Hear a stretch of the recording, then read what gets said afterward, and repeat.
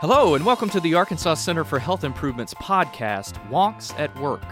I'm Craig Wilson, your host, a self-declared wonk, dad of 2 boys, native Arkansan, and I've been the health policy director at the Arkansas Center for Health Improvement for more than a decade. On this show, we aim to demystify, boil down, and unwonk, if you will, complex topics so that you can understand how the healthcare system is working or not working for you. For our 27th episode, it just so happens that we're going to be talking in part about April 27, which is the date on which the Arkansas Center for Health Improvement's Health Policy Board proposed a day for reflection and healing to acknowledge the immense impact of COVID-19 on our communities over the past 2 years. And for once, I don't have to come up with my own words, because the board's words, which admittedly I had a hand in writing, are apropos. So, here they are. As we enter the 3rd year of the COVID-19 pandemic and our daily activities are returning to normal, it is important to pause and reflect on the impact and loss we have all experienced. Over the course of the pandemic, people from all walks of life have had to say goodbye to their loved ones. We've lost more than 11,000 Arkansans, each of whom represents the loss of a parent, a grandparent, a friend, a colleague, a teacher, and we continue to lose more each and every day. Estimates are that nearly 2,000 Arkansas children have lost at least one parent or caretaker to COVID-19. It's heartbreaking.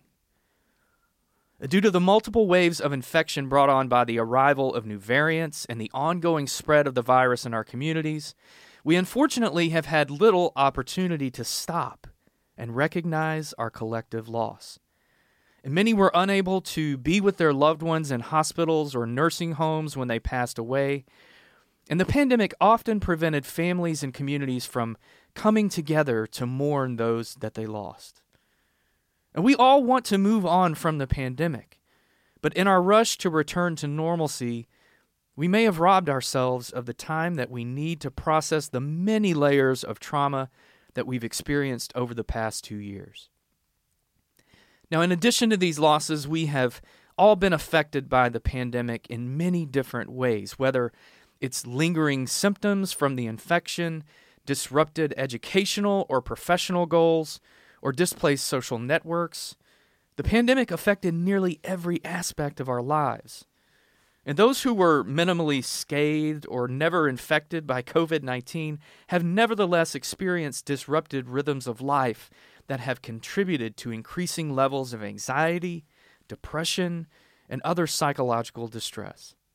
And finally, many of our healthcare workers are experiencing post-traumatic effects from their heroic efforts on the front lines of the pandemic, where they saved countless members of our communities, but also were the last present with many of the 11,000 Arkansans we lost. This is why the board called on community and faith leaders to organize and lead a day of reflection and healing on April 27 in their communities to provide an opportunity for community members to come together to acknowledge the lasting pain from the pandemic and show those who are grieving that they are not alone. And lastly, to thank those who have made a difference in our lives during the pandemic and to offer hope and courage to those who are struggling to cope. So, here with us today to talk about this is my good friend, Reverend Jay Clark, who is executive pastor at Pulaski Heights United Methodist Church here in Little Rock. He is a native of Walnut Ridge, Arkansas, where the Beatles made a famous but brief stopover, spawning both a town festival and a documentary. But I know him most for his theatrical stage antics, most recently in the show Pippin at Argenta Community Theater, and alongside me, your host, in the show Company almost 10 years ago, right? At the Weekend Theater. Now, on the spectrum of comedy and compassion, I can tell you he is at the far end of each. So welcome to the show, Jay, and thanks so much for joining us. Thank you, Craig. Thank you for asking me to be here. And before we get into the more serious stuff, I want to know what keeps you busy when you're not working first, and then I'll ask you about your shows. Okay. What keeps me busy when I'm not working? It's one of those things where in my job, it's very rare when you're not working. Right. But, I enjoy when I can to do live theater. And I also enjoy traveling. And I also enjoy doing trivia, live trivia. I'm not the best at it, but I mean, I have some worthless knowledge that I can throw out to a group of people. And I bet you would be a great host. You're like the Alex Trebek of trivia, right? Right. And I know that your wife Karen also performs yes, with you, and you have the does. opportunity to do that. We share that in common. That's as right. Well. Yeah. That's right. We do. And So what's your favorite show to watch? First, favorite show to watch, like a theatrical show.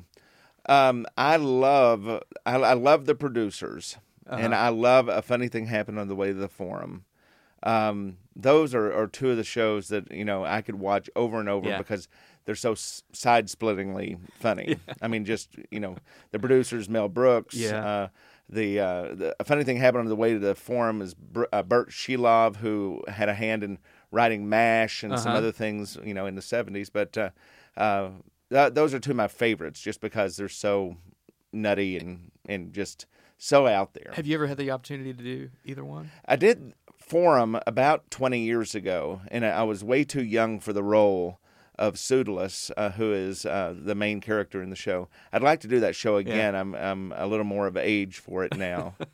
So you've been in a lot of shows around here and around the nation, I know. So what's your favorite show that you've ever performed in? I would say it was Forum. Now, Allison and I, your wife, right. Allison and I had a fantastic time. A raucously good time. Yes, in Pippin. That may have been the most fun that I've had in years. Just because usually the shows that I'm in are mostly, there are always a children's factor to it. But this one was mostly all adults, and I had forgotten what it was like to be in a show with all adults, and so that was fun, and we just had the best time. Oh, good. So last one of these, and then we'll move on to other stuff.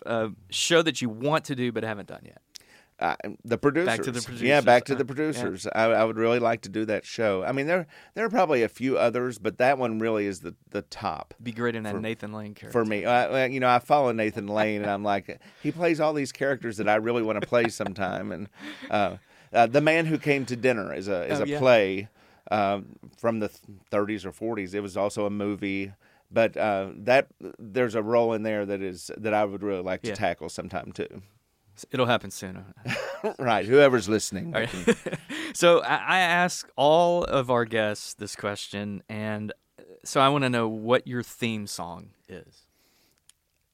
I knew you were going to ask this question, and I've always said that if I ever had a theme song, I had one. I knew exactly what it was going to be, but it's so obscure. Really? And yes, because I grew up. My favorite comedian growing up. As long as we can find it on Spotify, it's okay. Oh yeah, okay. And it's instrumental. Oh, at that, so you can even sing along with it. Interesting. I like the instrumental. Well, it's not. It has words, but I like the instrumental better. Yeah. But I grew up. My favorite comedian was George Burns. Yeah.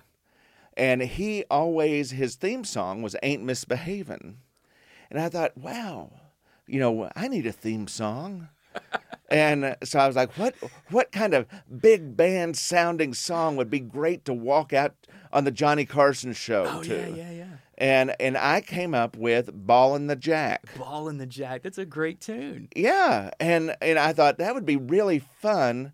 And I could just hear Johnny, introducing me. Yeah. And then Doc bringing in da da da da da da da da da da da.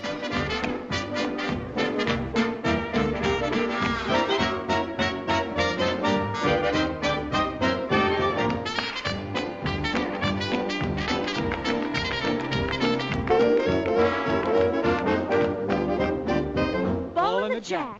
I can just see adolescent Jay trying to look for a big band tune. Yeah, I mean, so that's good. Ballin' the Jack, of course. All right, so more serious now. All right.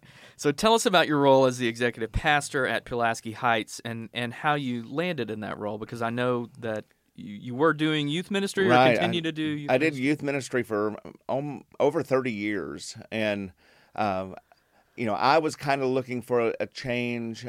This happened really about the time that COVID was starting, Uh-huh. and I always laugh. We got a new senior pastor in the summer of 2020, which we It was a tough time. Oh my gosh! Think about he initially started preaching to zero in the congregation. And we're fortunate because we're on television, so people could watch that way. But he wasn't able to get to know hardly anyone during that time. And so I always joke because people say, well, what does an executive pastor do? And I'm like, anything the senior pastor doesn't want to do. But that's not entirely true. What it is I lead the staff and oversee the management of the ministry areas. Okay. So and it's been a lot of fun. We have a great staff to work with. If we didn't have a great staff, I don't think this job would be near as fun. Yeah. But we do. Good.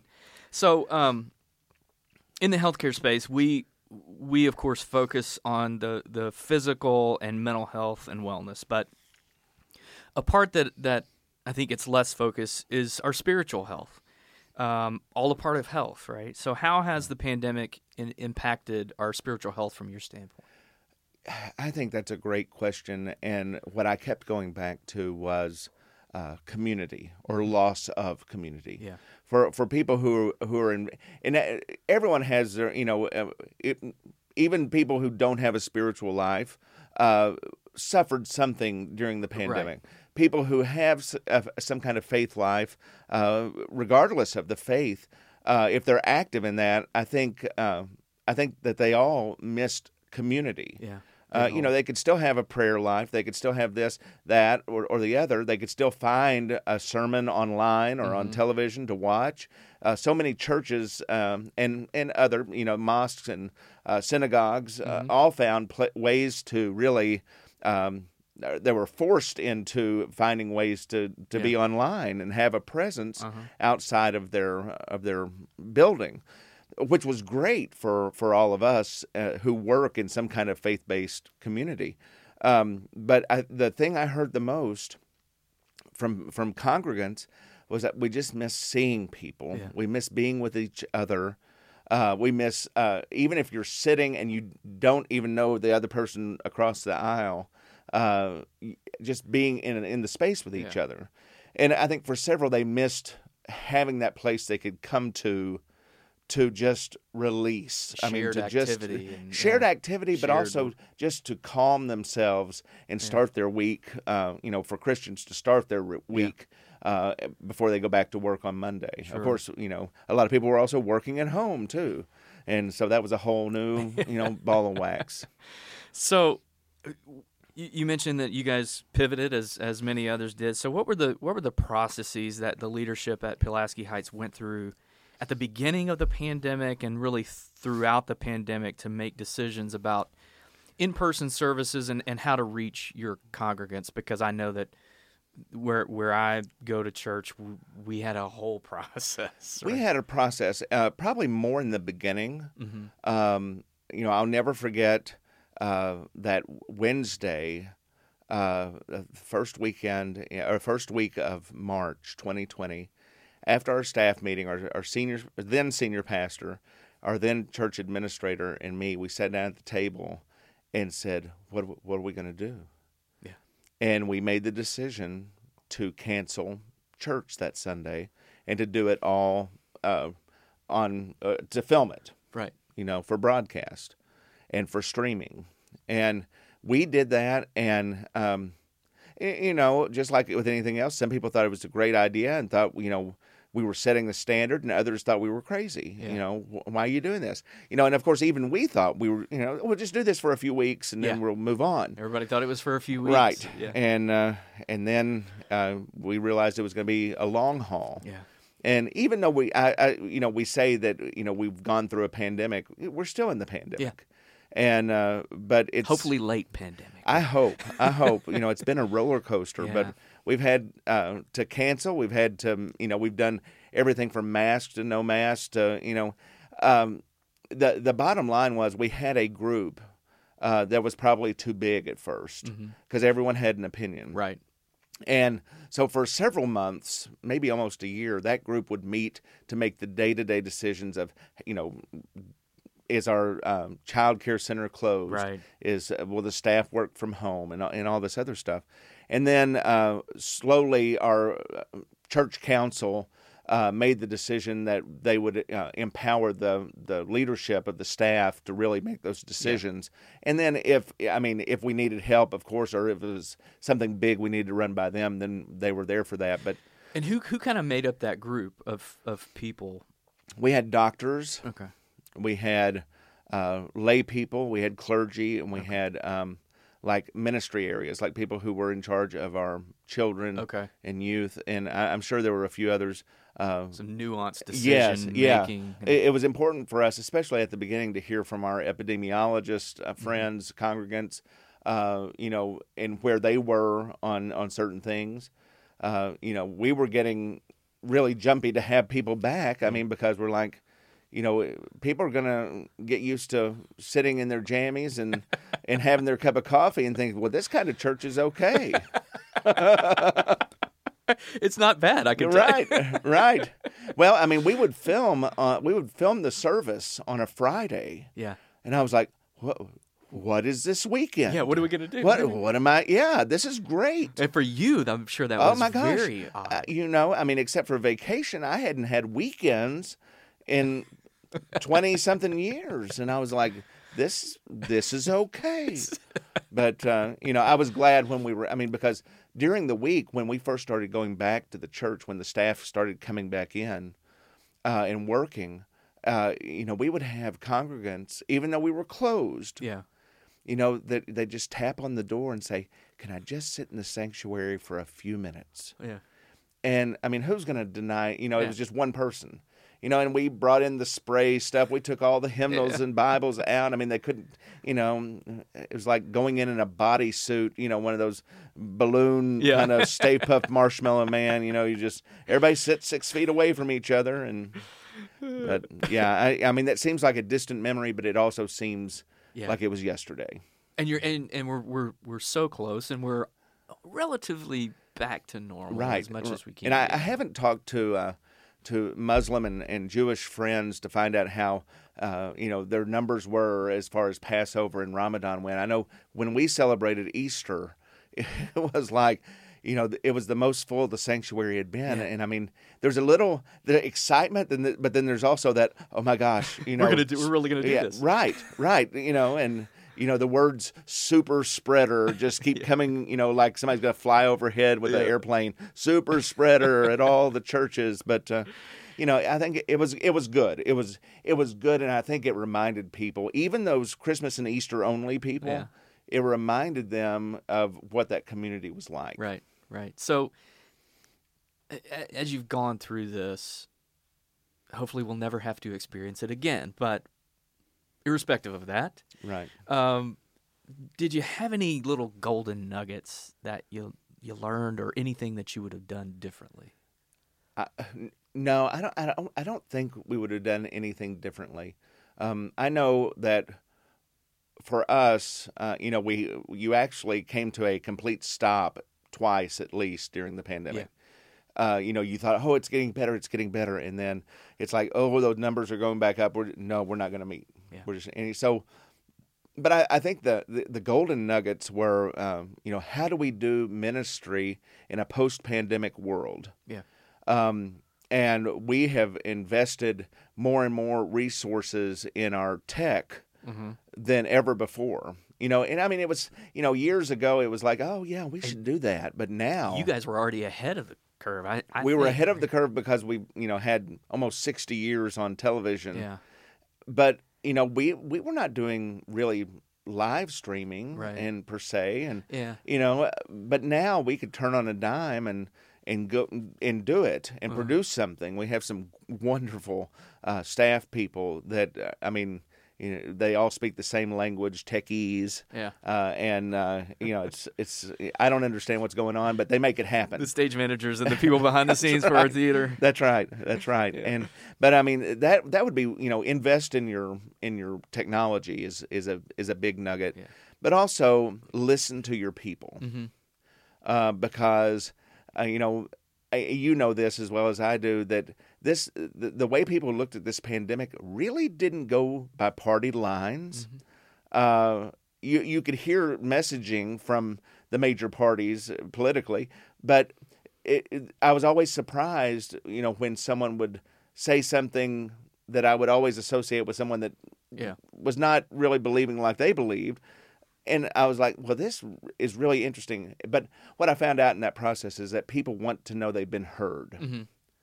And they're basing their, what they think on their fears and on what they've read and also on the news and that they're watching and things like that. But, I mean, they just want to be safe. And if we can provide a place for them to be safe and for people that are just like, I'm so done with the masks. Yeah. And I've been listening, now that the airports have said, right. Had to wear masks. Then I flew in yesterday, I can tell you. It was a different right. set of circumstances. So I mentioned the April 27 deal that our board has called for. So from your perspective, how important is it to really stop and reflect on what we've experienced? When I got a copy of the letter, you sent me a copy of the letter that the board had put out, and Skip Rutherford, mm-hmm. former dean of the Clinton School, sent me a copy of it as well.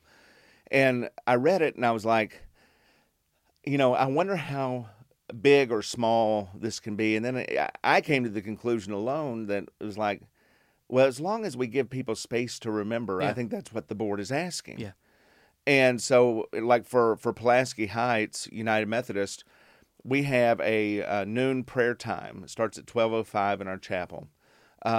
It's a very short time. It's a time where people can just come and be led in prayer, and we will make sure to vocalize, our loss, to remember, to just take that time to name it, which is so important.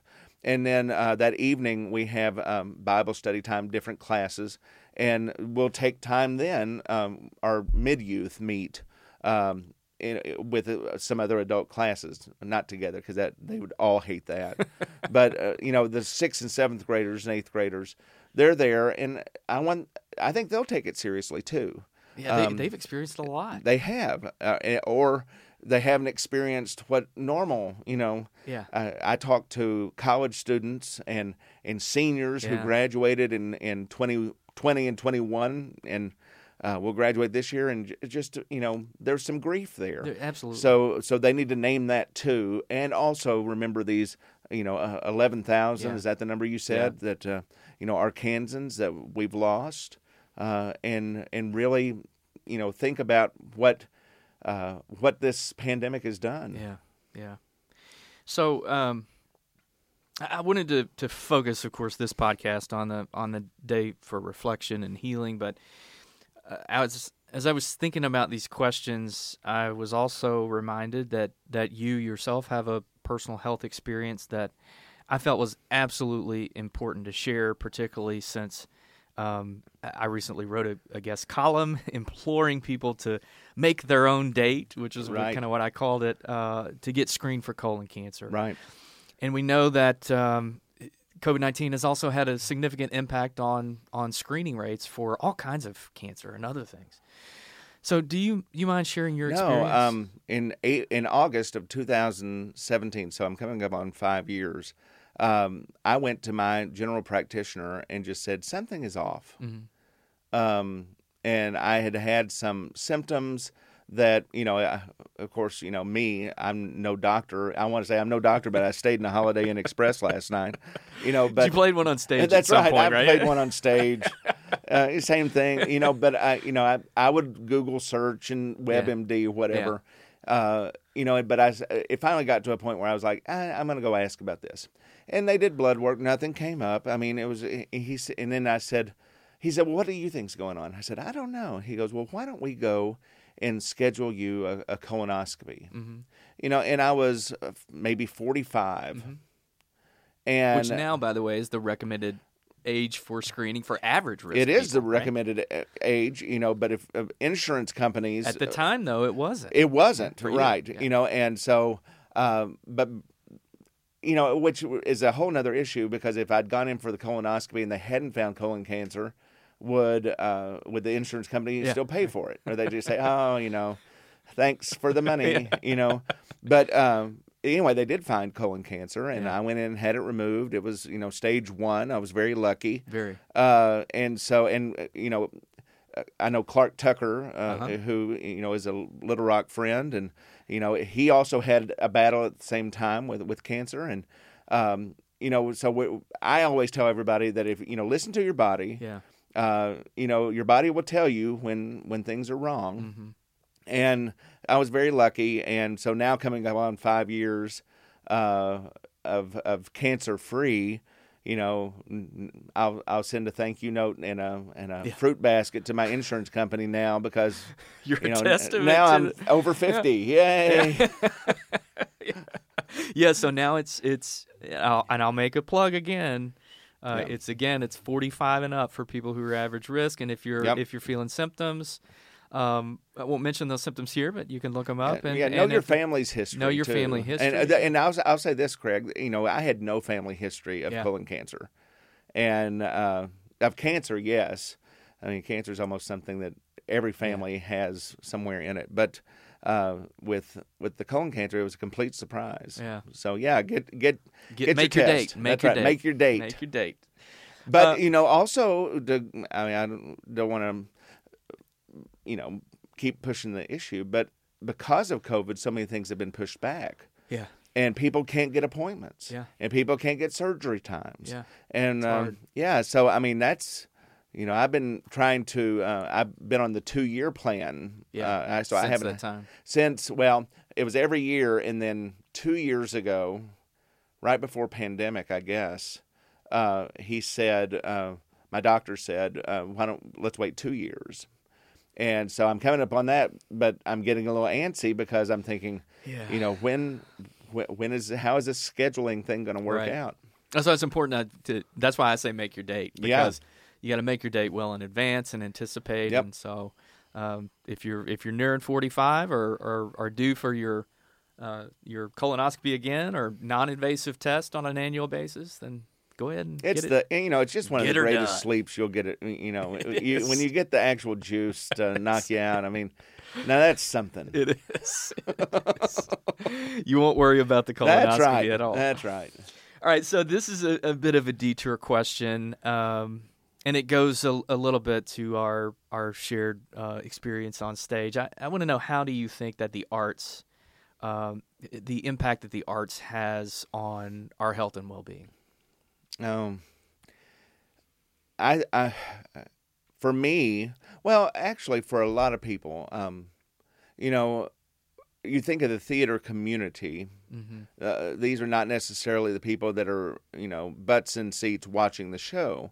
These are the people that really, for lack of a better word, it is their sanctuary. It is their safe place. For a lot of people in the theater community and in the arts, you know, I can name several that would never darken the door of a place of worship or a faith community. Most of the time that's because they've been pushed away, but they found this sacred place. Yeah. And I think that's great. But when we weren't able to perform, when we weren't able to do anything, I mean, that you had to find other things as an outlet. And again, the same thing that happened in a church, Right. you know, missing community. Yeah. And I think that for people that enjoy going to the theater, I think they missed just the release And the escapism. the escape, that- yes, of just being able to go and get away for a couple of hours Yeah. and be taken away to a different place. Yeah. You know, and if you like music, go to a musical and it's, you know, happy and, Yeah. you know, I don't know. Did you ever watch Schmigadoon? Yes, I did. So I mean, Another pandemic. yes, that's watch right. that- That's right. So It's a great show. Yeah. That sanctuary and escapism that Yep. you get, and for people to just take off their own face and put on another face Right. for the people who are on stage and just let loose. yeah. It's very satisfying. And now I'm glad, Little Rock has such a rich theater community. Yeah.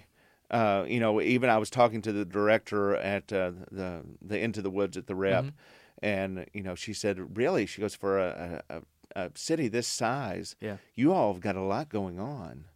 And so and I've heard that from other people who have come in from New York to do shows here, or people who have come in and done shows at Robinson that are friends. They're like, I'm really shocked because there's a healthy community Yeah. theater going on here. Yeah, it's. I think that both the city and the theater community have invested in it, and they're getting out Yeah. of it what they've invested. So, here my final question of you, and this is kind of a question I ask all my guests.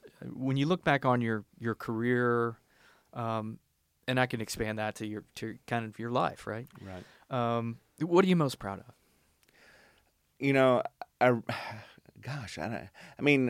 Which life? And I say that, jokingly, but also kind of seriously, because, I think that the thing I'll be most proud of would be my 30-plus years of working with young people. Yeah. I worked as a youth minister from late 80s to when I took this job as executive pastor. And I've been at Pulaski Heights. This is about to start my 15th year. Wow. And just the kids that I've met over the years, whether it be nationally, globally, or locally, just watching them grow up, watching their faith develop, being there for the hard times and the good times, and just knowing that young people are so much more fun to work with than old people. That's old codgers, right? That's right. And now they say the same thing about me. Oh, this new person is so much easier to work with than Jay was. Oh, gosh. Because he's old now. But well, I want to thank you so much for joining me today. It's always good to have a friend on the show, and at some point, I look forward to getting back on stage with you. I hope so, Craig. Thank you. Thank you for having me. I hope that this Day of Remembrance goes really well across the state. I think it's very important, and thank you guys for participating. You bet. Thank you for listening to Wonks at Work. You can listen to our bi-weekly podcast on our website, achi.net. A special thanks to the Bobby L. Roberts Library of Arkansas History and Art, which is a part of the Central Arkansas Library System, for allowing us to use their studio to record. If you have any topics you would like for us to consider, please email us at achi@achi.net. As a reminder, the views, information, and opinions expressed by our podcast guests are solely those of the guests and do not necessarily represent those of the Arkansas Center for Health Improvement. The primary purpose of this podcast is to educate and inform. The podcast does not constitute medical, legal, or other professional advice or services. We hope you've enjoyed our latest episode, and again, thanks for listening.